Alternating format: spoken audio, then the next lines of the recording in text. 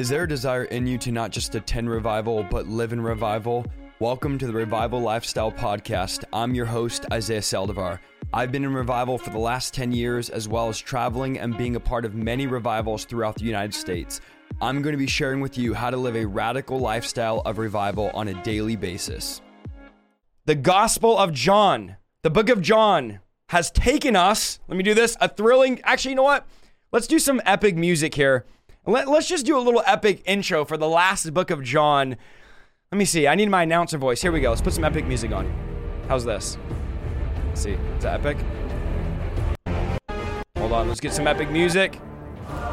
Here we go. The book of John has taken us through the life, teachings, and redemptive power of the Son of God. We've witnessed the breathtaking opening as the Word became flesh, divinity wrapped in humanity, miracles beyond our imagination, water transformed into wine, the blind given their sight, the sick made whole, and even the dead raised. But not just miracles, the words. His words have power. The teachings that cut through the political chaos. Jesus, the compassionate teacher who offers living water to thirsty souls. This is way too loud. Hold on. This epic music is distracting me. There we go. The way, the truth, and the life, unleashing his shocking revelations as he asserts unity over and over again. What have we learned? That he and the Father are one. He's laid down his life for the sheep. His sheep hear his voice. Tonight we will witness the agony of his arrest, the spine-chilling trials before Pilate, the merciless crucifixion of the cross, and an act of sacrificial love from laying his life down for the foundations of the world. But then we will see a mind-blowing climax. You guys like all these words here? An empty tomb, a risen Savior. Death tonight will be defeated, hope reignited, and we'll encounter the risen Christ as he appears to his disciples, breathing his Holy Spirit into their weary souls, and then commissioning them, empowered by the Holy Spirit, to go and preach the gospel. We will experience them encountering the risen Savior. Be prepared tonight for the transforming power of the Word of God as we finish off the close of the book of John, an epic tale of redemption, faith, and eternal life that leaves us forever changed. This is, ladies and gentlemen, the last of the series of the book of John. Let me turn the epic music off so we can get serious here. Get your Bibles out. Have fun. This is going to be a good time. This is the very end of our series. It feels sad. It feels sad that tonight we'll be ending the book of John, but we have a lot more to cover. So let's start it out here tonight. Maybe I should give you guys, let's see, let me turn this on. Maybe I should give you guys a little bit of a recap of what we went through last week. We know Judas led a group of priests and temple guards to arrest Jesus. Jesus voluntarily surrendered to the mob leaders, basically said, you guys can't take me. I'm giving myself up because this is all part of my plan and prophecy fulfilled. Peter tries to defend Jesus, ends up cutting off the servant's ear, which Jesus then healed. How amazing is that? While Annas was questioning Jesus in preparation for sentencing, Peter was in the courtyard denying Jesus in front of a little girl and other servants. Feels bad. Peter was denying Jesus just as was prophesied when the rooster crowed 3 times. The religious leaders took Jesus to Pilate to pronounce the death sentence. Pilate can find nothing wrong with Jesus, that he's guilty to be crucified. So Pilate says, listen, you guys can have Barabbas or you guys can have Jesus. This is an obvious choice. Choose Jesus. Barabbas is a thief. Barabbas is a criminal. Jesus has done nothing but heal the sick. But the people, in fulfilling prophecy, yell, give us Barabbas. They take a prisoner. They take someone that was in sin, someone that was a complete criminal over Jesus. And that is a prophetic picture of us. We are Barabbas. We're the ones that deserve to be on that cross, and Jesus took our place just as they said, give us Barabbas. Again, Pilate offered, and they said, give us Barabbas. So let's go into chapter 19, and we're just going to walk through this, the book of John. This is a very brutal chapter because this will be the death of Jesus. This is where they're going to crucify our Lord and Savior, but we know the story doesn't end there. He's alive forevermore, even as I preach. He's sitting at the right hand of the Father. So the last verse of chapter 18, and I'll have the Bible on screen for those of you that are just laid back and don't have your Bible out. Then they all cried, saying, not this man, but Barabbas. Now, Barabbas was a robber. So here we have Pilate saying, listen, I can release a prisoner. It's custom that I should release someone over to you at the Passover. This was a customary thing. Do you want me to release the king of the Jews? And the people cry out saying, not this man, but Barabbas. There's a hatred, there's a demonic hatred for Jesus, and we're going to see that as we go through chapter 19 in our last night of the book of John, 6 months later. Let's do this. Verse 1, chapter 19. Type 1 if you could see everything on screen, and let me make sure my epic music's off. That would have been awkward if it was still on. Let me make sure we're good here. Okay, verse 1. So then Pilate took Jesus and scourged him. And the soldiers twisted a crown of thorns and put it on his head, and they put on him a purple robe. Now, Matthew, Mark, and Luke are going to go into some other details about the crucifixion. John is a little bit more vague, so I will add in some commentary on Matthew, Mark, and Luke. But John's a little more vague when it comes to the crucifixion than Matthew, Mark, and Luke, but it describes all that we need to know. They put a crown of thorns twisted on his head, and they put on a purple robe. Then they said, this is the wicked soldiers that are scourging Jesus, "Hail, King of the Jews," and they struck him with their hands. So still not wanting to pronounce the death sentence on Jesus, Pilate ends up having him beaten, hoping that by beating Jesus, this would be enough for the Jewish people. And during this type of scourging, where it says he scourged them, the victim would be stripped naked, tied to a post, and the flogger would use a whip, which consisted of several straps of leather, pieces of leather. They would call it the cat o' nine tails, but it was a bunch of pieces of leather, and they would put this in metal, they would put this in bone, and literally this was a U-shaped metal piece, butterfly looking thing that they would, it sounds very graphic, and I'm not trying to be too graphic, but I need you to get what was happening. They would slash it around the person's waist and back, and it would literally latch into the person and completely rip the flesh off them. This was not them just beating Jesus. This was literally a torture. This was a death sentence. In fact, many people would die during these lashes. So the Jewish law said you cannot give more than 39 lashes because they believed that after 39 lashes, any man would die. So they give Jesus 39 lashes. Roman law had no limit to this, but most people that were scourged in the manner that Jesus was scourged, they would not survive. This was absolutely horrific. After the flogging, the soldiers would ridicule Jesus, and by putting a crown of thorns, and these were sharp needle-like thorns, into his head, and then putting a purple robe around him, a valuable robe, about as valuable as gold was back in those days. This was a way of them mocking Jesus. This was a symbol. These were symbols of royalty, the crown and the purple robe. And now they wanted Jesus to look like a king, mock him, and then they would say sarcastically, like they would say, "Hail Caesar," they would say, basically, "Hail, King of the Jews," and they would beat Jesus. But remember, Isaiah 53, chapter 53, verse 5, says it was by his stripes we are healed. So it was these stripes that afforded us healing. Jesus could have went right to the cross, as my friend evangelist TJ would say, but he takes a stop at the whipping post, takes those lashes, because by his stripes we are healed.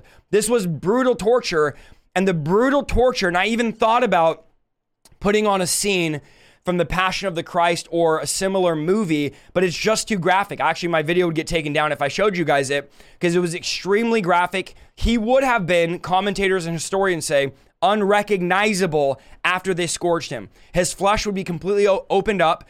Likely, his insides and organs would be showing and being revealed. It would be a complete bloody scene of him on that whipping post. And I was going to put up some pictures of how they did it. Again, there's kids watching. It is a bit graphic the way that they scourged Jesus, but they scourged Jesus, and by those stripes we are healed, not realizing this was actually prophecy being fulfilled. Most people would have died, but we know that it wasn't Jesus' time to die. And I'm going to show you in scripture that nobody took his life. He gave his life, and Jesus chose the moment that he died.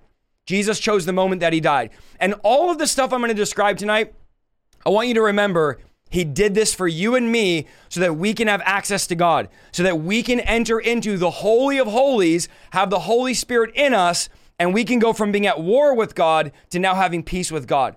So this was incredible, the work that Jesus did for us to have the ability to even do this tonight. For us to be able to worship, for us to be able to praise, for us to be able to have peace with God, that we were at war with God. And one of my favorite things that the cross did, that the good news does, is the Bible says Jesus gives us peace now with God. That we now could be at peace in relationship with a God that we had no access to and no ability to reach. So brutal, brutal scene of him being scourged on that whipping post. And again, I'm adding some detail because Matthew, Mark, and Luke give more detail than John's going to give. So I'm going to tie in some parallels here. We're going to go to verse 4. Pilate then went out again. So as we can see, Pilate's torn. Pilate genuinely does not want to kill Jesus. He's very, very torn about this. So he goes out again, verse 4, and said to them, behold, I'm bringing him out to you, that you may know that I find no fault in him. So for the third time, this is now the third time Pilate goes out to talk to the Jewish people. He brings out Jesus, who again would be unrecognizable from the beatings. And for the second time, Pilate declared Jesus' innocence. He goes, I have not found anything wrong with this man. And when Pilate says, behold the man, he wasn't politely introducing Jesus to the crowd. He was mocking them. He was mocking the Jewish leaders by basically saying this, look at this poor man. How can you believe he's a king? Have mercy and drop the charges. Like this poor guy that I'm literally beating to death almost to the point of death. Psalm says he was unrecognizable. And he says, here's the man. Here he is. You could have him. I have no fault in him. Verse 6. Again, this is a lot of it descriptive. Oh, I'm sorry. I skipped verse 4. Pilate then said, verse 5. Then Jesus came out wearing the crown of thorns and the purple robe. And Pilate said to them, behold the man. I skipped that part. I apologize. Verse 6. Therefore, when the chief priests and officers saw him, they cried out saying, crucify him, crucify him. So here's the chief religious people. Jesus has done nothing wrong. He's incredibly beat and scourged. And this is what the religious people yell. Instead of saying, he did nothing wrong, let him go, they're yelling, crucify him, crucify him. Pilate said to them, you take him and crucify him, for I find no fault in him. So finally, Pilate saying, listen, I found nothing with him. And then listen to what the Jews said in verse 7. The Jews answered him, we have a law, and according to our law, he ought to die because he made himself the Son of God. Remember, up until this point, they weren't saying why they wanted him dead. They were saying, oh, he's revolting. Oh, he's causing this. Oh, he's doing. They were actually, the Bible says, looking for people to lie about Jesus. And now here they are saying the real reason why we want him dead is because he's claiming he's made himself the Son of God, which of course he was the Son of God. More the reason why Jesus didn't deserve this death, because he literally was who he was claiming to be. But at the end of the day, they wanted him dead for blasphemy. They were zealously doing this, thinking that they were somehow doing God a favor, not realizing they were actually fulfilling prophecy. Therefore, when Pilate heard that saying, he was more afraid. So he heard, wait, Jesus is claiming to be the Son of God, and now Pilate's more afraid. Why is Pilate more afraid? Because there's a chance I'm killing the Son of God. Pilate's probably thinking, if this man is the Son of God, I'm actually killing the Son of God. So Pilate's more afraid. The Bible says, verse 9, and went out again into the praetorium and said to Jesus, where are you from? But Jesus gave him no answer. Then Pilate said to him, are you not speaking to me? Do you not know that I have the power to crucify you and the power to release you? Now, one commentator said, undoubtedly, this was the worst day of Pilate's life. Hearing that Jesus claimed to be the Son of God sent his temperature up 20 degrees. Romans believed that God came to earth and maybe Jesus might have been one of them. If that were the case, it was not Pilate's best interest to kill him. Earlier, Pilate's wife had a dream about Jesus and sent a message to him, telling him have nothing to do with this innocent man. And he must have been thinking about her words. Now with the crowd chanting crucifixion, he could sense a riot coming. And unable to make a firm decision, Pilate went back into the house to talk to Jesus, and Jesus wouldn't tell him where he was from so that Pilate knew if he was God or not. Again, Pilate's asking this, thinking, where are you from? He's not saying like, what city are you from? He already knows Jesus is from Nazareth. He's saying, where are you from? In other words, did you come from God? Because remember, the Romans believe that there were gods that had come and walked as men. So Pilate's asking, are you the Son of God? Are you who you claim to be? So he's asking this, but Jesus had already told him who he was. And what was the point of Jesus repeating truth to Pilate when Pilate didn't act on it? Remember, at the end of the day, this is a lose-lose for Pilate. If he crucifies him, he's now killed the Son of God. And if he lets him go, now there's a massive riot and a massive revolt. So there's no way for Pilate to win. And at the end of the day, Pilate was just being used, all part of God's plan for Jesus to die and raise from the dead. And by the way, I forgot to announce, so we're doing communion at the end. So I have my communion here. If you need, get your elements, I just have a cracker, get some bread. We will be celebrating the end of the book of John with taking communion. I believe it's only fitting. It's something we should do. So just grab your bread, grab your whatever you have will work, because we're going to be taking communion at the end. And then look at verse 11. Jesus answered, "You could have no power at all against me unless it had been given to you from above. Therefore, the one that delivered me to you has the greater sin." Jesus is making it clear and reminding Pilate, my authority comes from above and your authority comes from above. Pilate, you have no power other than the power you've been given. And this still stands for politicians, for men of power. The Bible makes it clear there's no one in power that God has not allowed to be in power. The presidents, the kings, the rulers, the dictators are in power because God has allowed them, good or whether you think that's good or bad. God has given power to all governing authorities, and this is all part of God's plan. I want you to remember this. There was not 1 second in all of this we're going to see tonight where God was out of control. There was not one moment where God was not fully in control. And then look at verse 12. From then on, Pilate sought to release him, but the Jews cried out saying, "If you let this man go, you're not Caesar's friend. Whoever makes himself a king speaks against Caesar." So now they're putting him into a dilemma. Pilate, if you let this guy go and word gets back to Caesar that a man is claiming to be the king when we know Caesar's the king, Caesar's the Lord, this is going to be bad for you, Pilate. You potentially will lose your job, and potentially Caesar might even order for your head. So Pilate again is like, I want to let him go. You see the wrestling in Pilate. I don't want to kill this man. He's innocent. And there's this battle, and now they start making it political. They said, if you let this man go, you're not Caesar's friend. Whoever makes himself a king speaks against Caesar. Verse 13. Again, a lot of this is just descriptive. I'm giving little commentary here and there. When Pilate therefore heard that saying, he brought Jesus out and sat down in the judgment seat in a place that is called the Pavement, but the Hebrew Gabbatha. Now it was the preparation day of the Passover and about the 6th hour. And he said to the Jews, "Behold your king." But they cried out, away with him, crucify him." Pilate said, "Shall I crucify your king?" The chief priests answered, "We have no king but Caesar." Then he delivered him to be crucified. Then they took Jesus and they led Jesus away. So here's the leaders now, the religious leaders now saying, I would rather pledge my allegiance to Caesar than pledge my allegiance to really Jesus is the king. And Jesus literally is and was the king of the Jews. They were saying this in a derogatory term. And we're going to find out later, the Jewish people didn't even want Jesus to be called the king of the Jews, that they were actually mad about this. They said, we have no king but Caesar. And then they delivered him to be crucified. Again, absolutely terrible death. I'm going to read a little bit about the crucifixion later and what it was like, but it was the worst possible death that the Romans offered. The absolute worst, most horrific, painful death that you could possibly inflict on a human being.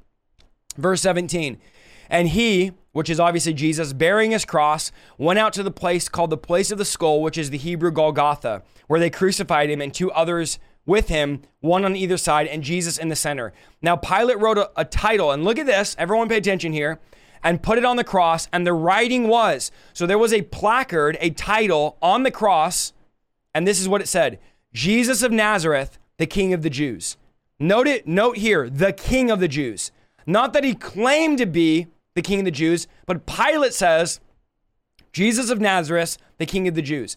And then look at what verse 20 here says. Then many of the Jews read this title, for the place where Jesus was crucified was near the city and was written in Hebrew, Greek, and Latin. So 3 languages it's written. And look how mad they get. Therefore, the chief priest of the Jews said to Pilate, do not write the King of the Jews. But he said, I am the King of the Jews. Pilate answered, what I've written, I have written. In other words, I'm not changing it. Okay, so they're mad because Pilate writes, to spite them, he writes the King of the Jews. They want him to write that Jesus claimed to be the King of the Jews, but Jesus wasn't the king, and Pilate is not changing his wording on this. He's not. Now, in Jesus's day, condemned criminals carried their own crosses to the site of crucifixion. And although Jesus is normally pictured, we all think of him as the cross on his back, and he's carrying the cross on his back, he would have usually held it on the horizontal crossbeam. So it would have been, the horizontal crossbeam would have been down his shoulder, and he would have been dragging the cross, not carrying it as many think on his back, like that way. And so they would take stakes in the ground at Golgotha. They would reuse these stakes that they would dig over and over again for different criminals and prisoners. And then the victim was nailed to the crossbeam on the ground.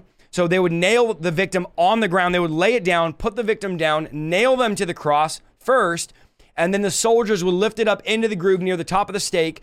And then the feet would be about 2 to 4 feet off the ground, and that's where they would hang. One commentator said, the cross was the most disgraceful and one of the cruelest instruments of death ever invented.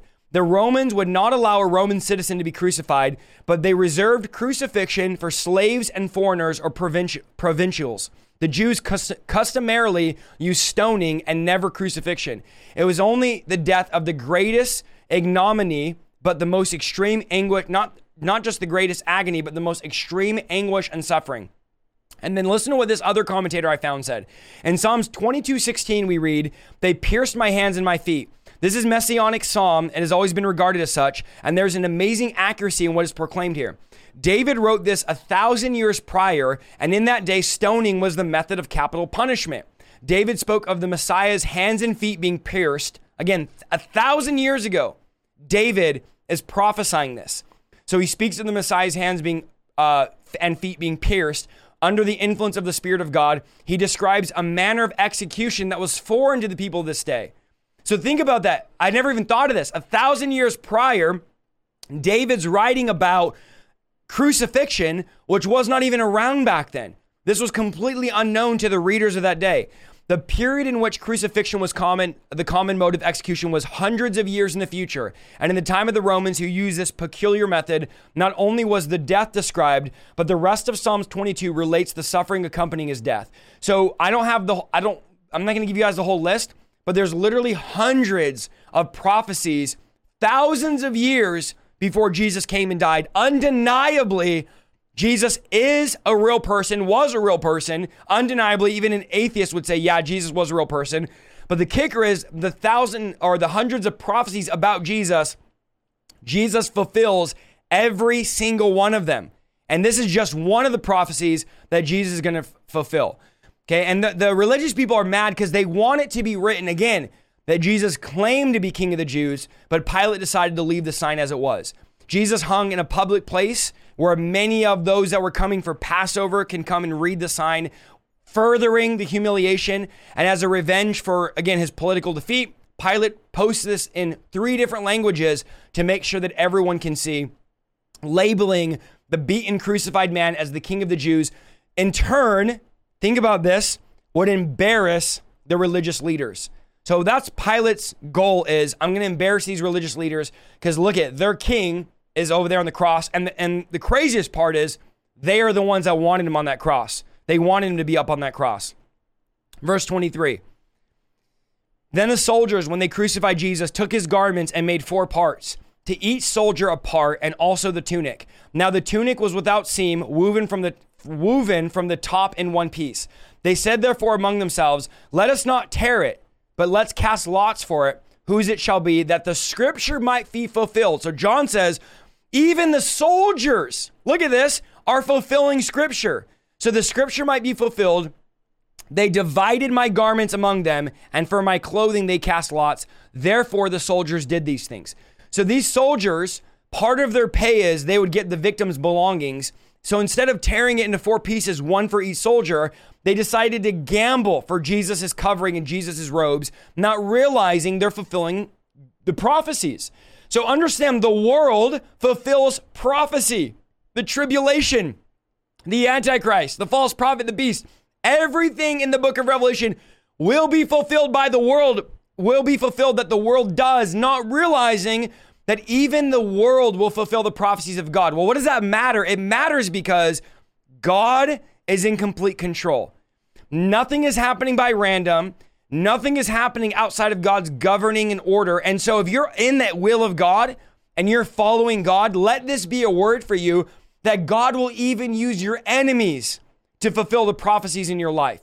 You might have a prophetic word that you're going to do something great. You don't even know how you're going to get it done. God can even use the world to fulfill prophecy. And in this case, they are not realizing what they're doing, but God in his sovereignty is in control. And God is fulfilling prophecy even right here. So don't be shocked when God uses someone to fulfill prophecy. Don't be surprised when God uses someone in your life to fulfill prophecy, even if they're not a believer. Verse 25. We got to move here because we got still 2 more chapters. Now there stood by the cross. Now, so let's see who's at the cross of Jesus. His mother's sister, Mary, the wife of Clopas, and Mary Magdalene. So we have Jesus' mother, Mary, okay, Mary, the wife of Clopas, and Mary Magdalene. When Jesus therefore saw his mother and the disciples whom he loved, which is John, standing by, he said to his mother, "Woman, behold your son." This is Jesus from the cross. Many people don't know this. He's from the cross and he's looking down saying, "Woman, behold your son." Then he said to the disciple, which is John, "Behold your mother." And from that hour, the disciple took her to his own home. Okay. Few of Jesus' followers stuck around during the crucifixion, and John mentions only 5 of them. And then again, that's Jesus' mother, his aunt Salome, the wife of Zebedee, the mother of John, who again is the writer of this book, James, Mary, the wife of Clopas, who is the mother of James and the younger, and Joseph, and then Mary Magdalene, and John the author. So 5 total, John says are here. All the other disciples are nowhere to be found. And in the midst of all the pain and the agony, Jesus thinks about his mother. And part of honoring your mother or father in those days was providing for them. And since Jesus was not going to be around, obviously Jesus is on the cross dying. He asked John to take care of her. And so while hanging on the cross, he's thinking of his mother and he's asking John to take care of his mother. Now there's 7 things I want to go over. 7 things recorded that Jesus says while on the cross. 7 things. Now John only records 3 of them, but I'm going to give you the references for all 7 of them. So if you're taking notes, if you're a student, you should be taking notes. I'm going to give you the 7 things here. Number 1, these are 7 things he said on the cross that are recorded in scripture. Of course, he could have said more. They just weren't recorded. Number 1, Father, forgive them, for they know not what they do. That's on the cross. Jesus is saying, Father, forgive them, for they know not what they do. And that's Luke 23:34. Let that be in your head whenever you struggle to forgive somebody. They're crucifying Jesus and he's asking the Father to forgive the ones that are killing him while he's on the cross. So Jesus forgives those that are killing him, including the Roman soldiers that nailed him to the cross, including the Jewish leaders that led him to arrest, and including Pilate, who ordered the crucifixion. That's Luke 23:34. Number 2, he says, today you'll be with me in paradise. And that's Luke 23:43.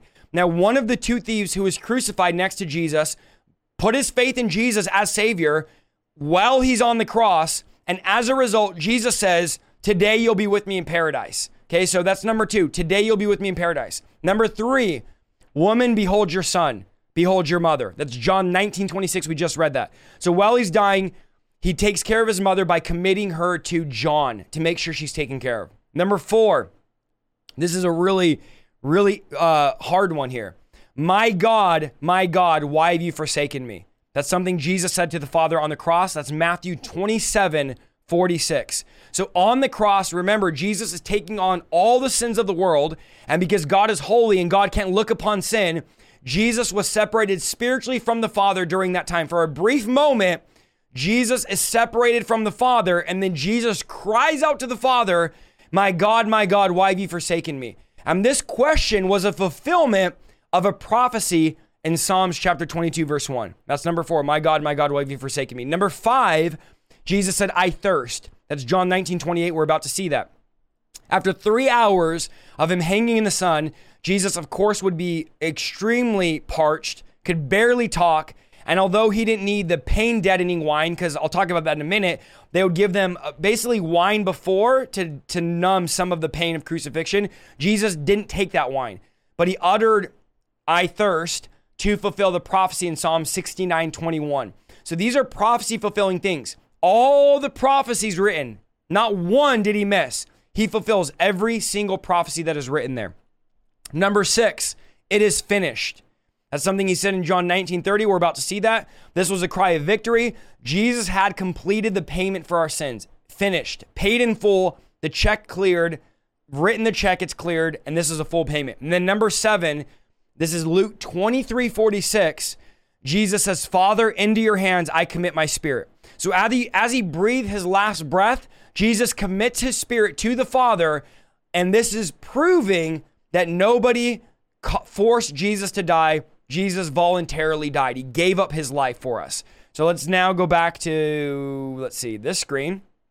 And those are the 7 things he said in the verses. And again, I know I go fast, but I got a lot to cover, and you guys can rewind. Verse 28, after this, Jesus, knowing all things were now accomplished, that the scripture may be fulfilled, said, I thirst. And we just read it. We just talked about that.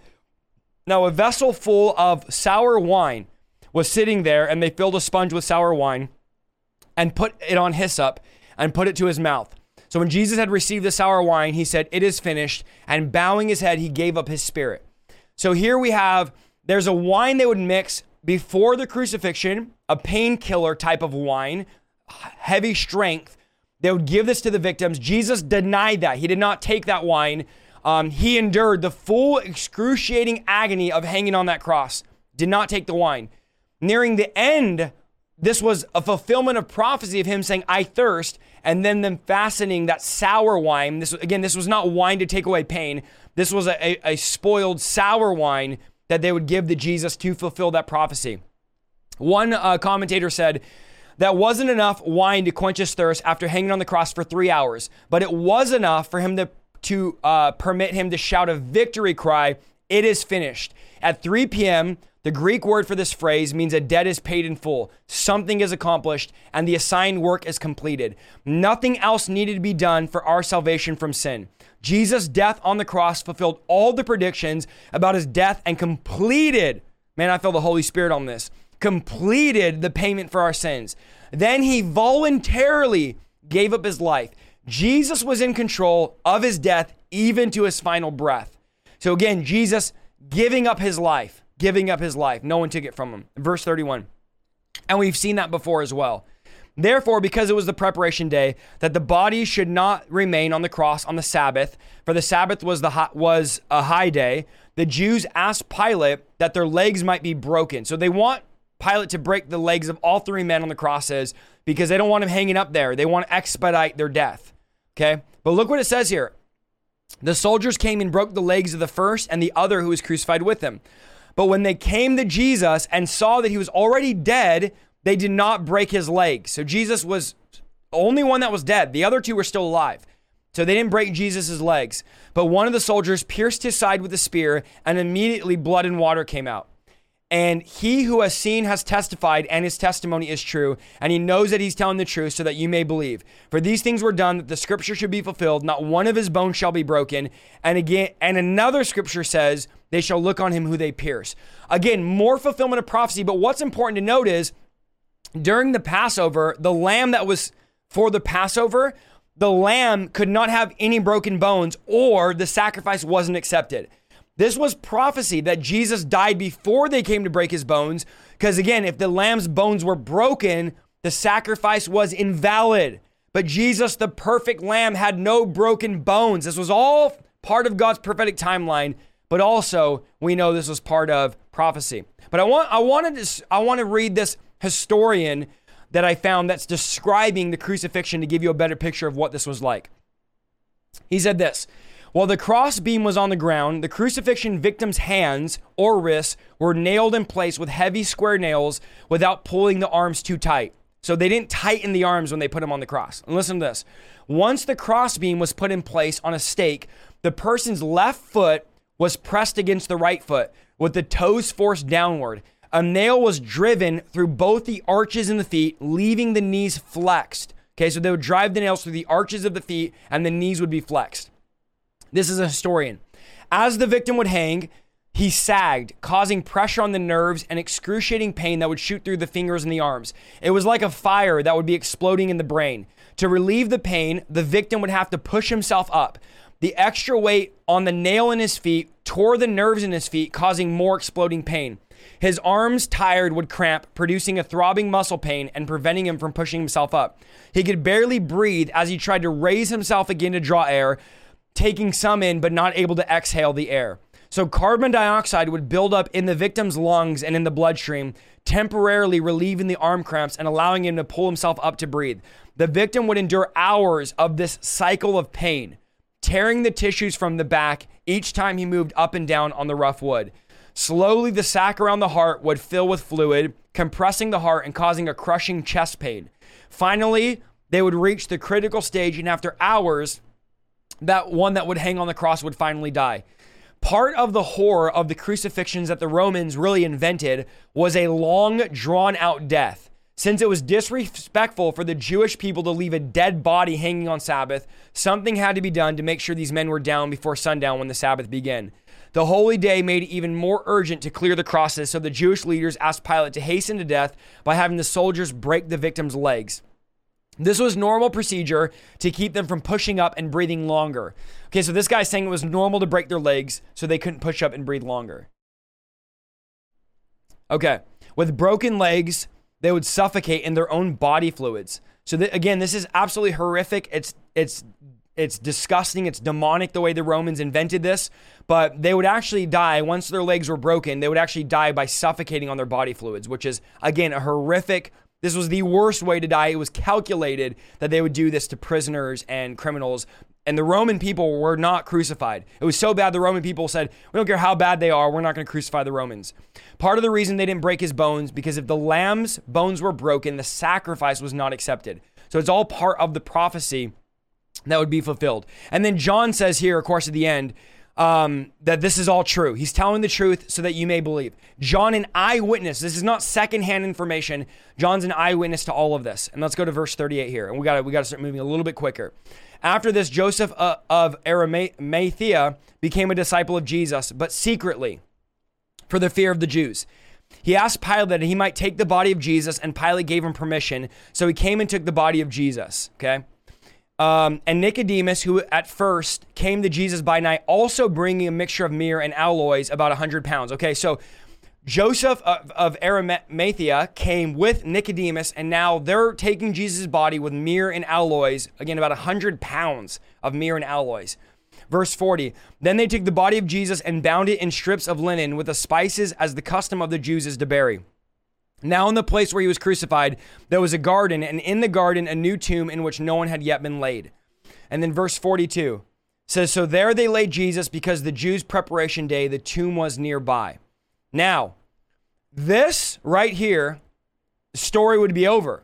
Any regular person, any normal guy that was crucified, any criminal that would die, they would bury them. They would put them in the tomb. Again, it's not talking about like burying like in the ground, but these were in tombs, usually in the side of a cave or the side of a stone wall. This story's over. The story's done. We can end it. Jesus was a great revolutionary, but Jesus is the only person in history where the story doesn't end when he dies. The story actually just gets better. So when Jesus dies, as we're going to continue, the whole thing that we hitch our wagon to, the whole thing that we tie our faith to, Paul said if Jesus didn't raise, everything would be in vain, because there's a but to the story. It's not over. Jesus died. He's buried. The tomb is ready. 100 pounds of alloy and myrrh and different things. But the story doesn't end, because let's jump directly into chapter 20 here and see some of the most beautiful portion in all of Scripture. This is like, y'all, this is our chapter. This is our Super Bowl chapter. Now, and we're just going to read through it together. Now, the first day of the week, Mary Magdalene, remember Mary Magdalene, whom Jesus cast how many demons out of? Somebody type in the chat, how many demons did Jesus cast out of Mary Magdalene? I believe it was 7 or 9, but I believe it was 7. So just remember, the person that Jesus is revealing himself to first was a woman. Oh, I know a lot of the Reformed guys, the Calvinists, they don't like that. Ladies, you just don't be talking up in church. They believe that, but I don't believe that. But the first person was a female, and also not just a female, but had 7 demons that were cast out, that Jesus cast out of her. So she's a female, and she's got a testimony, y'all. She's got a testimony. So she goes out to the tomb early while it was still dark and saw that the stone had been taken away from the tomb. The stones rolled away. Then she ran and came to Simon Peter and to the other disciples whom Jesus loved, and said to them, they've taken away the Lord out of the tomb, and we don't know where they've laid him. So she thinks somebody stole Jesus out of the tomb. Okay, remember, they don't know what's going on. They know Jesus was saying, I'm coming back, I'm going to go, but then you're going to see me again. But they're all hiding. They all think this is the story over. This is the defeat here. Peter therefore went out with the other disciples and were going to the tomb. So they both ran together. So now she goes and tells them the tomb's empty, and Peter and the other disciples start running to the tomb. So they both ran together, verse 4. And the other disciple outran Peter and came to the tomb first. And he, stooping down, looking, and saw the fine linen clothing lying there. Look at this. Yet he did not go in. This is incredible. Then Simon Peter came following him and went to the tomb and saw the linen clothes laying there, And the handkerchief, I can't say the word, handkerchief, I don't know why I can't say that word, the handkerchief that had been around his head, not laying with the linen clothings, but look at this, folded together in a place by itself. And that translates to basically the thing that they wrapped around his head after he was dead, neatly folded. That's what it translates to. It was neatly folded there, right there on the stone. Then the other disciples who came to the tomb first went in also and saw and believed, for as yet they did not know the scripture that he must rise again from the dead. So they didn't understand exactly what he meant when he was going to rise again. Then the disciples went away again to their own homes. Incredible. So they could have thought somebody stole the body, but to prove the body wasn't stolen, because that was a myth that would go around, someone stole the body, all this stuff. To prove the body wasn't stolen, Jesus doesn't just raise from the dead. Jesus made his bed. I don't know what else to say that. He got up from the tomb, defeated death, hell, and the grave, conquered death, and then goes, let me fold up my clothes here. Folds his clothes. Now, there was grave robbers in those days. It was not uncommon for tombs to be robbed. That's a whole nother story. But when they would rob a grave, they would leave all the clothes everywhere. They would make a mess. So this was further proof. Neatly folded clothes was further proof that nobody robbed this grave. Nobody robbed this grave. Jesus raised from the dead by the power of the Holy Spirit. Verse 10, the disciples went back to their homes. Okay, now look at what happens here. Verse 11, I love this. But Mary stood outside the tomb weeping. So Mary Magdalene, she's there. First one, no one else is around. She sees him in the morning, runs back. It's the other disciples. They all go home again. They don't know what to do. They're like, well, I guess the tomb's empty. I can imagine the conversation. And I don't want to read too much into the text. I don't want to add my thing. I'm just imagining what their conversation could have been like, running around talking about the tomb is empty. All the stuff he said about coming back is likely true. I mean, just imagine the excitement here. And then for us, hindsight, this is the most exciting chapter literally in the Bible. This is everything here. But Mary, so everyone goes home. But Mary stood outside the tomb weeping, and she wept, stooped down and looked into the tomb. And she saw two angels in white sitting, one at the head and the other at the feet where the body of Jesus had laid. So here she is now, and two angels appear in the tomb. Then they said to her, woman, why are you weeping? And again, it just sounds like a dumb question. Like, what do you mean? Why am I weeping? Like, the guy I've been following, I gave everything to, is gone. He's gone. He died. They just killed him. But look what they say here. She said to them, because they've taken away my Lord, and I don't know where they've laid him. So she still thinks, and so this shows us they're still thinking that somebody maybe took him or moved him, or maybe it was Nicodemus. We don't know. Verse 14. Now when she had said this, she turned around and saw Jesus standing there and did not know that it was Jesus. So she says it, turns around, and there's Jesus right there at the entrance of the tomb. She's in there with the angels. Boom, there's Jesus standing there. But she didn't know it was him. And we see this all throughout scripture. Jesus has a way of hiding himself where people are talking to him, but they don't know it's him. Jesus said to her, woman, why are you weeping? Whom are you seeking? She, supposing him to be the gardener, said to him, sir, if you have carried him away, tell me where you've laid him, and I will take him away. So she doesn't know it's Jesus. She thinks it's the gardener. And then Jesus says to her, Mary. She turned and said to him, Rabboni, which is to say, teacher. Jesus said, do not cling to me, for I have not yet ascended to my Father, but go to my brethren and say to them, I'm ascending to my Father and your Father, and to my God and your God. Now, I won't get into the theology about the other saints that Matthew talks about were walking around the earth, and did Jesus go to hell or not? I'll make a separate video on all of that. Did he go to hell? What does he mean he hasn't ascended yet? Where was he? Why was there saints literally walking around the city, saints of old? I'll do another video explaining all of that because it's much deeper than I have time to explain here right now. But just take it for what it was. He said, I am ascending to my Father and your Father. So he had not ascended to the Father yet, but of course he was raised from the dead at this point. Mary Magdalene came and told the disciples that she'd seen the Lord and that he'd spoken these things to her.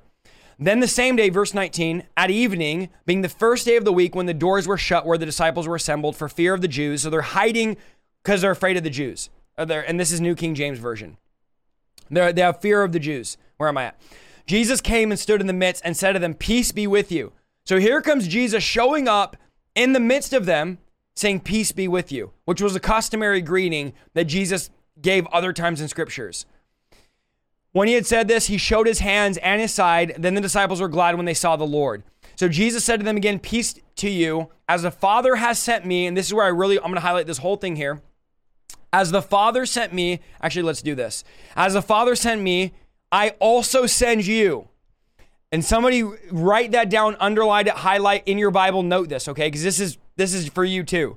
And when he said this, he breathed on them and said to them, receive the Holy Spirit. If you forgive the sins of any, they are forgiven. If you retain the sins of any, they are retained. Okay, I want to ask you guys a question. Jesus says, as the Father sent me. Now, how did the Father send Jesus? The Father sent Jesus to proclaim the good news, preach and declare repentance, pray for those that were sick in body. Remember when Jesus prays for the sick? He says, I'm only doing what the Father sent me to do. I'm only doing what I see the Father do. Do you guys remember this?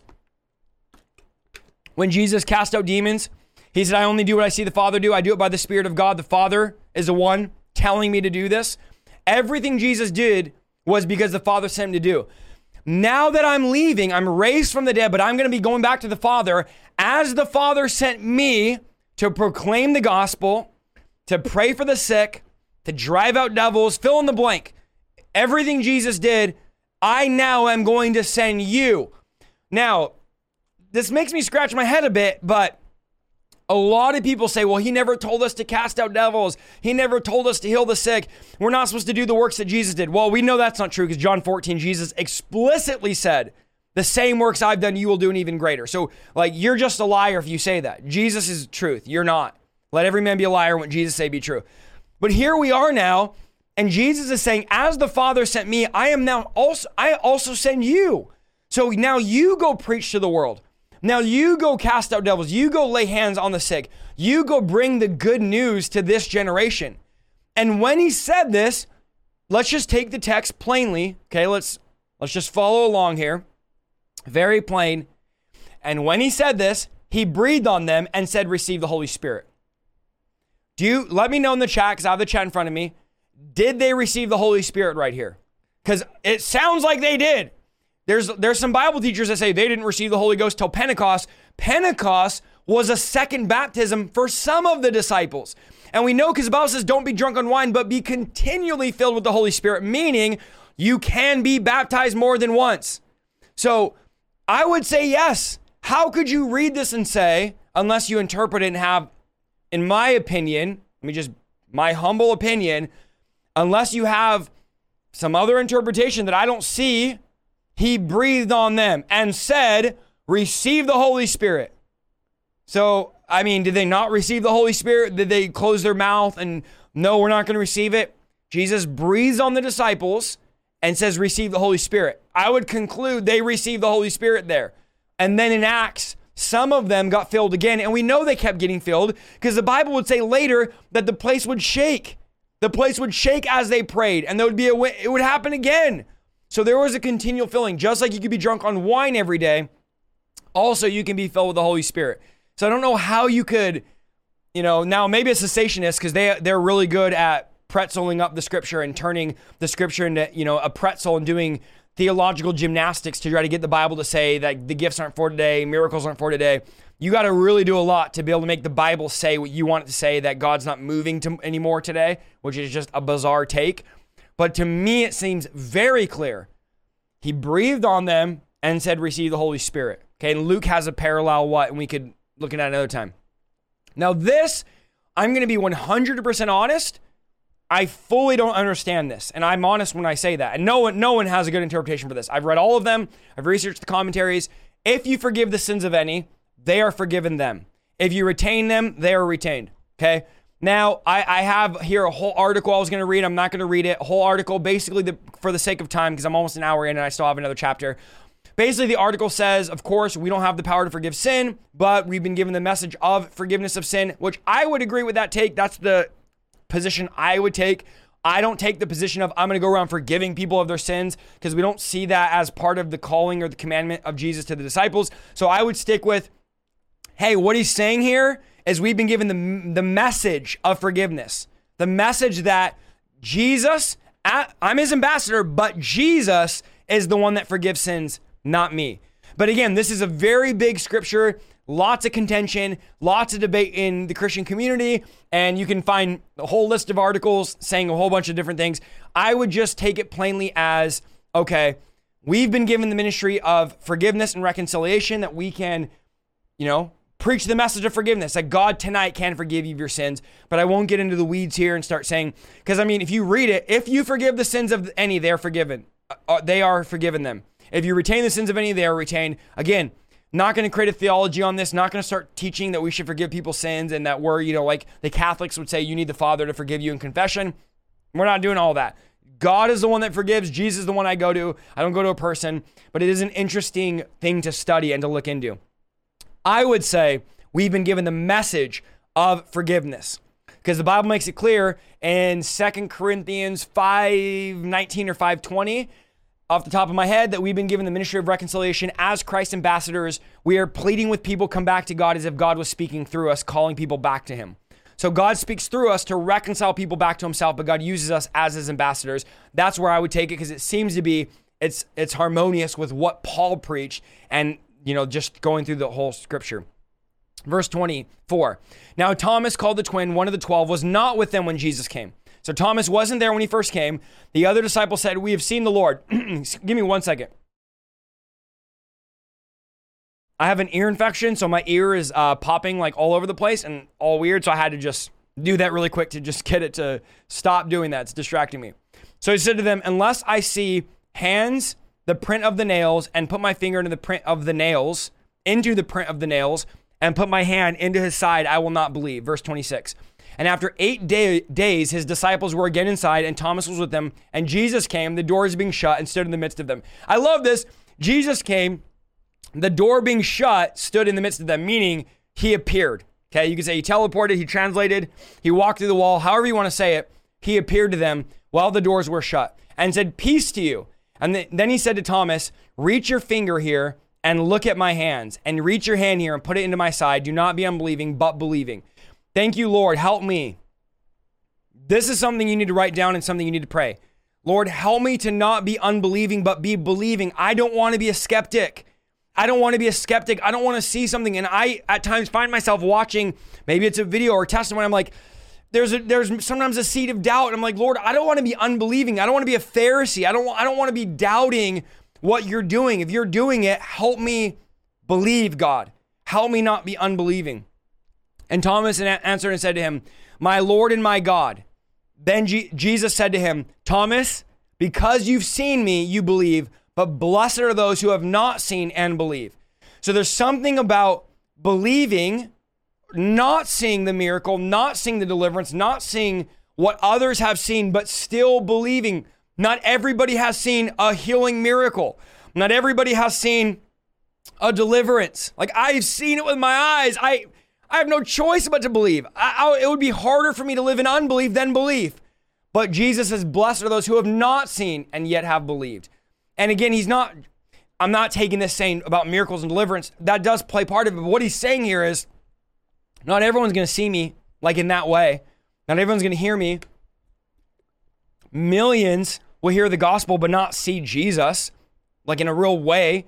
So this is a prophetic statement. Blessed are those who have not seen and yet believed. We haven't seen Jesus in that physical way, yet we believe. And then look at verse 30.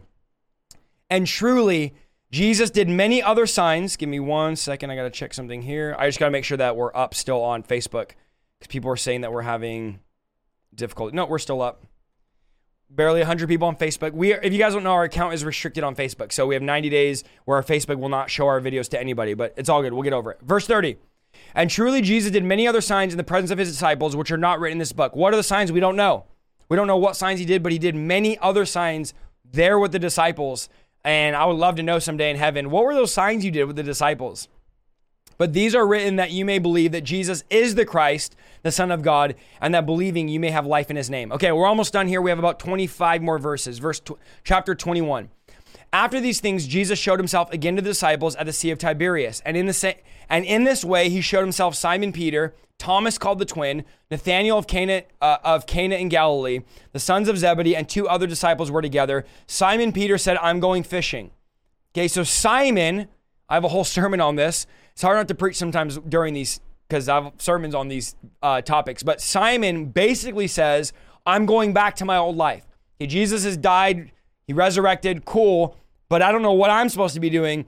So he goes back to the thing Jesus called him out of. Remember, Jesus called them away from fishing for fish. Now they're going to be fishers of men. But Peter decides to go back to his old, shall I say, life, his old profession, his old way of doing things, which happens often when people get set on fire. They go back to normal. He wasn't going back to sin. He was going back to normalcy. He was going back to just work, just business as usual. Should be out like he did on the book of Acts, preaching, being that disciple, but he goes back to his old job. They said to him, we're going to go with you also. Normalcy is contagious. Preach. They went out and immediately got into the boat, and that night they caught nothing. Because when you go back to what God called you out of, you're not going to produce what you think you're going to produce. God called me out of law enforcement, said, Isaiah, you're not going to be a deputy sheriff like you're trying to become. So if I leave preaching and try to go become a deputy sheriff right now, I could almost be sure I wouldn't get the job. I could almost be sure I wouldn't be successful in any career because God called me out of that. I don't want to go back to what God called me out of because it will produce, amen, nothing. But when the morning had now come, Jesus stood on the shore, yet the disciples did not know it was Jesus. Then Jesus said, children, have you any food? They answered, no. And he said to them, cast the net on the right side of the boat and you'll find some. So they cast, and now they were not able to draw it up because of the multitude of fish. Therefore the disciples whom Jesus loved said to Peter, it is the Lord. Now when Simon Peter heard this, he put on his outer garment, for he had removed it, and plunged into the sea. But the other disciples came in the little boat, for they were not far from the land, but about 200 cubits, dragging the net with fish. Then as soon as they had come to land, they saw a fire of coals there and fish laid on it and bread. And Jesus said, bring some of the fish which you just caught. Simon, hearing Jesus, remember the guy that he's denied, the guy that he's betrayed, jumps out of the boat and swims to Jesus. Verse 11, Simon Peter went up and dragged the net to land full of large fish, 153. And although there were so many, the net was not broken. Jesus said to them, come and eat breakfast. So what do we see here, chat? With Jesus, someone said, let him cook. Literally, with Jesus, you catch nothing. But when you're doing what Jesus says to do, go do this, cast your net on the other side, become a preacher, start a YouTube channel, whatever it is. When Jesus says to do it, glorious results. People are like, how did you grow so much on YouTube and get so many views and followers? I'll tell you how. Are you guys ready for the secret? Jesus told me to do it. In 2019, towards the end of the year, or about, towards the end of the year, July-ish, Jesus told me and my pastor, my uncle, my right-hand person, you guys need to go online. You need to start a channel. You need to get video cameras. We didn't know. We were like, what? Why? I'm traveling. I'm preaching. I'm senior pastoring a church. You guys didn't know I was senior pastoring a church for a decade. Why am I going to be online? I don't want to live stream. I don't want to talk in front of these cameras. There's no one even here. I'm in my office. But Jesus said, do it, Isaiah. Now, fast forward 3 years, we have almost 2 million followers online, and we've reached 200 million people last year. This year, we're projected to reach over 300 million people with the gospel. How? Because Jesus said, Isaiah, cast your net on the other side, and I obeyed him. I was casting my net on one side and getting no results, and he says, cast it on the other side, and I just obeyed. That's how the channel grew. That's how the people watch. That's why, because I'm obedient to Jesus. Not my doing, nothing I can do. Now, of course, I worked hard, I did all the stuff, but in 2019, before the pandemic, God prepared us and said, do this, and gave us a word before even anything happened. And God is faithful. And so when you obey God, you're going to catch fish. You're going to have results. You're going to have the fire. You're going to be nourished. You're going to have food to eat. But when you don't obey him, this is what you get. Let's see. Where is it at? I'm going fishing. This is what you get. Let me highlight it. Nothing. I don't know why I don't have anything, because you haven't listened to Jesus. Because you haven't been obedient to his word and what he said to do. When he tells you, when there's a vision, he'll give you the provision. Simon Peter went, and there's hard work involved, of course. It takes work to fish. Friend, I spent hundreds of hours learning about thumbnails and titles and SEO and algorithms and CTR and watch time and average duration, all of that. The fishing takes work, but God's the one telling me to do it, so I don't mind putting in the work. We don't sit around going, well, God gave me a word, I'm going to reach millions of people. I put the work in. I press record. I get the cameras. I set up the studio. I do what God, I do the work. And then I say, here, God, I'm giving you something to work with. And then God does what he does best. And that is shows up and shows off. Verse 11, drag the net. Okay, we did that. 13, Jesus then came and took the bread and gave it to them, likewise the fish. This is now the third time Jesus showed himself to his disciples after he was raised from the dead. I like how it makes it clear. John says this is the third time he showed up to us. Verse 15, so when they had eaten breakfast, Jesus said to Simon Peter, Simon, son of Jonah, do you love me more than these? He said to him, yes, Lord, you know that I love you. He said to him, feed my lambs. He said again a second time, Simon, son of Jonah, do you love me? He said, yes, Lord, you know that I love you. He said, then tend my sheep. He said a third time, Simon, son of Jonah, do you love me? Peter was grieved because he said to him, excuse me, a third time, do you love me? He said, Lord, excuse me, 1 second. Sorry, guys, I have all this pressure in my ears and it's making me like, oh, okay. Where was I? A third time, Simon, son of Jonah, do you love me? Peter was grieved because he said a third time, do you love me? And he said to him, Lord, you know all things. You know that I love you. And Jesus said, feed my sheep. Most assuredly, I say to you, when you were younger, you girded yourself and walked where you wished. But when you are old, you will stretch out your hands and another will gird you and carry you where you do not wish. This he spoke, signifying by what death he would glorify God. And when he had spoken, he said to him, follow me. 3 times. Are you guys getting why he said it 3 times? You guessed it, because he denied Jesus 3 times. So because he denied Jesus 3 times, he would now commit himself to Jesus 3 times. Now, Jesus prophesied his death because Peter would be crucified on a cross like Jesus. Jesus was prophesying how Peter would die. Peter would be crucified on a cross, except for the caveat that Peter said, I'm not worthy to be crucified like you, like my Savior. Crucified me upside down. So they actually put Peter on a cross upside down. That's how he died. And it was all prophesied here. And here we are towards the very end. And I have the whole book of Acts on YouTube already, verse by verse. You can go check that out. But let's finish strong here. Verse 20. Then Peter turning around, saw the disciples whom Jesus loved following, who also had leaned on his breast at the supper and said, Lord, who is the one who betrays you? Peter, seeing him, said to Jesus, but Lord, what about this man? But Jesus said, if I will that he remain till I come, what is that to you? You follow me. Then this saying went out among the brethren that this disciple would not die. Yet Jesus did not say to him that he would not die, but if I will remain till I come, what is that to you? This is the disciple who testifies of these things and wrote these things, and we know that this testimony is true. Of course, John is talking about himself here. And I want you to note this. This is my favorite, and it's the last way we close. And we're going to close, our 6-month journey right here and celebrate, praise the Lord. And we're going to celebrate that with taking communion and praying. This has been a 6-month journey, guys. 6 months we've been doing this. Here we are, the 1,700 of you. Thank you for being here, because we are closing out the book of John. Started this December 12th, and we were able to get to here. So praise the Lord. Now we're in May. Verse 25. Look at this. This is a game changer. And there are also many other things that Jesus did, which if they were written one by one, I suppose that even the world itself could not contain the books that would have been written. Amen. So what John closes with is there is so much more that Jesus did that we don't even know, so much more in Scripture that Jesus did that we're not even aware of. And if everything he did was written, he says, I suppose the world couldn't contain the books written. And that, ladies and gentlemen, is the book of John. We finished the first gospel in our long pursuit, our long journey. Let's get some ones in the chat. I probably should have had some cool music. Let's get some confetti here. We're done, ladies and gentlemen. I'm going to take probably a couple weeks break from the verse by verse and do some topical teachings and other content like that. But we are done. We are done. Yes. Get some ones. Get some hallelujahs. Get some praise the Lord. Celebrate. Celebrate. Thank you, Lord. Oh, now my stream's lagging. Don't do that. The devil is a liar. Apparently, my stream doesn't like the confetti because it lagged out my whole stream. Oh, you know what? I have a real confetti right here. Should we pop it? I'm scared. I'm scared. Yay, we did it. Oh, goodness. What in the world? I did not know that was so loud. Dude, that had gunpowder coming out of it. Oh, that is going to be a mess to clean up. I kid you not, my ears are ringing right now. Oh, dude. What in the world? I can't even hear right now. I have an ear infection. I just popped my other ear. Was that loud to you guys? That was literally so loud. There was gunpowder coming out of that thing.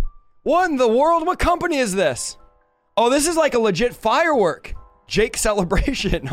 I was not ready for that. Oh, my ears are ringing. I think I just fixed my ear. I did not think that was going to make that big of a mess, but that's going to be interesting to clean. But it's okay. Praise the Lord, we are done. Now let us celebrate as my ear still rings. Let us now celebrate with communion. Praise the Lord. Praise the Lord. Someone said, bring out Carl to celebrate. There you go. That was so loud. It wasn't loud for you guys, dude. That was so loud. I want to watch it on the replay. I'm pretty sure that peaked out my whole thing. That was literally so loud. It busted my eardrum. My ear is ringing right now. There's literally smoke coming out of that. Okay, let's take our communion here. I got disoriented. I basically just flashbanged myself. I'm disoriented now. I literally am disoriented. That was so loud. Praise the Lord. Praise the Lord. Who is here since the start of the series? I'm all messed up, man. Ear ringing, ear infection, allergies. I got a humidifier back here. What is going on here? Help me, Lord. Summer is coming. All right, let's take communion. Get your stuff out. Let's take communion here. Praise the Lord. The celebration. We finished. We finished. Why do we have a bird? We don't know. It's our pet bird. I have some juice here. Get your stuff out, and then I have a cracker, and we're going to take communion. Let me read you a few verses here as we take communion. I'm glad you laughed at that because my ears are still ringing. I thought that was a drive-by for a second out here. Okay. Communion. What is communion? If you're new, communion is simply a symbolic way to remind ourselves of what Jesus did sacrificially for us on the cross. And what better time to do it? I have confetti literally every inch of my desk and laptop and all over my feet and legs and everything. Okay. It is a symbolic way to remind ourselves of Christ's sacrificial death that we just read about on the cross. It's something we're commanded to do. The breaking of the bread is speaking of Christ's broken body on the cross, which again, we just talked about. And the drinking of the cup has to do with the Christ's blood, which we are now forgiven by the blood of Jesus. Communion was originally celebrated in Exodus chapter 12, basically when God protected the children of Israel from the plagues and from the angel of death that would pass over. They would put blood over the doorpost and the angel would pass over. Get it? Pass over. So this is what we are doing. But now we know that Jesus made a new promise in Luke chapter 22, verse 19. While you get your stuff, guys, mods will answer your questions. You can use water if you need to. Someone said, I don't have anything, just get some water. It's symbolic. It's symbolic. Get whatever you need to get. I have a cracker and some juice, but you can use water. It's symbolic, so you don't need to have anything special. Okay, Luke 22:19 says he took bread and gave thanks and broke it and gave it to them, saying, this is my body for you. Do this in remembrance of me. And the same way after the supper, he took the cup, saying, this is the cup of the new covenant in my blood, which is poured out for you. So this is the new covenant Jesus gives us. Why is there still confetti falling from the sky? What is going on here? Now, before we do this, I want to make sure we examine ourselves. This is in 1 Corinthians 11:27. Therefore, whoever eats the bread or drinks the cup in an unworthy manner will be guilty of sinning against the body and the blood of the Lord. A man should examine himself before he eats of the bread and drinks of the cup. For anyone who eats and drinks without recognizing the body of the Lord eats and drinks judgment on himself. This is why many of you are weak and sick, and a number of you have died. So, what they were doing was they were using the bread supper to basically overeat. So there's starving people in the city, and they were using the Passover supper to overeat while people were literally starving outside. They were gorging themselves on the Lord's Supper. And so Paul's addressing that and saying, you need to examine yourselves. Don't just take communion in an unworthy manner and just be overeating as you take communion, because there's starving people out there and you guys are overeating, you're drinking, you're getting drunk, you're overeating, you're drinking judgment on yourself. So we've turned this into like, if there's sin in your life, you can't take communion. That's not what was happening. They were abusing communion when Paul wrote this to them in the book of Corinthians to the church of Corinth. But we still should examine our hearts right now, take it seriously, and again, take this going like, okay, Lord, thank you for what you did. This is a reflection of what you did on the cross. This is holy. And so let's just pray a quick prayer of repentance. Let's ask the Lord to examine our hearts. Lord, I just pray tonight, God, that you would examine our hearts, Lord. I pray, God, if there's any sin in our heart, you would point it out as David prayed. If there's any sin in me, I pray you would point it out, God. If there's anything in my life that offends you, I just pray, Holy Spirit, that you would have your way. I pray that your Holy Spirit would just bring conviction over us I repent of any sin known or unknown in my life. God, if there's any sin in my life, I just turn from it, Lord. I repent of it. I just pray, Lord, right now you'd forgive me, you'd wash me, and you'd cleanse me. Lord, that before I take this, I want to take this in a worthy manner. I want to be straight before you, Lord, with no sin in my life, no compromise. So I just pray, Lord, right now that we'd examine our hearts. We'd examine our hearts right now. Destiny said, I'm 17, I'm ready to follow Jesus Christ. Praise the Lord, Destiny. Okay, so now we've examined ourselves. Let's get our bread out. A lot of you, this is your first time, so I'm going to walk you through it. So now let's all take our bread out and just hold that in our hand while I read you this. 1 Corinthians 11:23. For I received from the Lord, that's what I delivered to you, that the Lord Jesus, in the night in which he was betrayed, took bread, and when he had given thanks, he broke it and said, this is my body, right here, which is for you. Do this in remembrance of me. So we're doing this as the body of Jesus in remembrance. Go ahead and eat your bread or your cracker, whatever you have. Go ahead and do that now.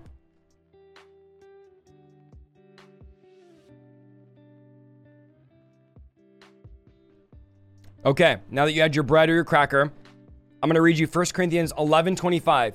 In the same way, he took the cup also. So here I have just some juice here. You could have whatever it is you have. 1 Corinthians 11:25. In the same way, he took the cup also after supper, saying, this cup is the new covenant in my blood. Do this as often as you drink it in remembrance of me. I don't know how this confetti is getting up in the air, but I just got hit in the head with a piece of confetti as I'm doing communion here, so that's not good. Okay, so take this as often as you drink it in remembrance of me. So you can now drink. This represents the blood of Jesus. Okay? Thank you, Lord. Thank you, Jesus.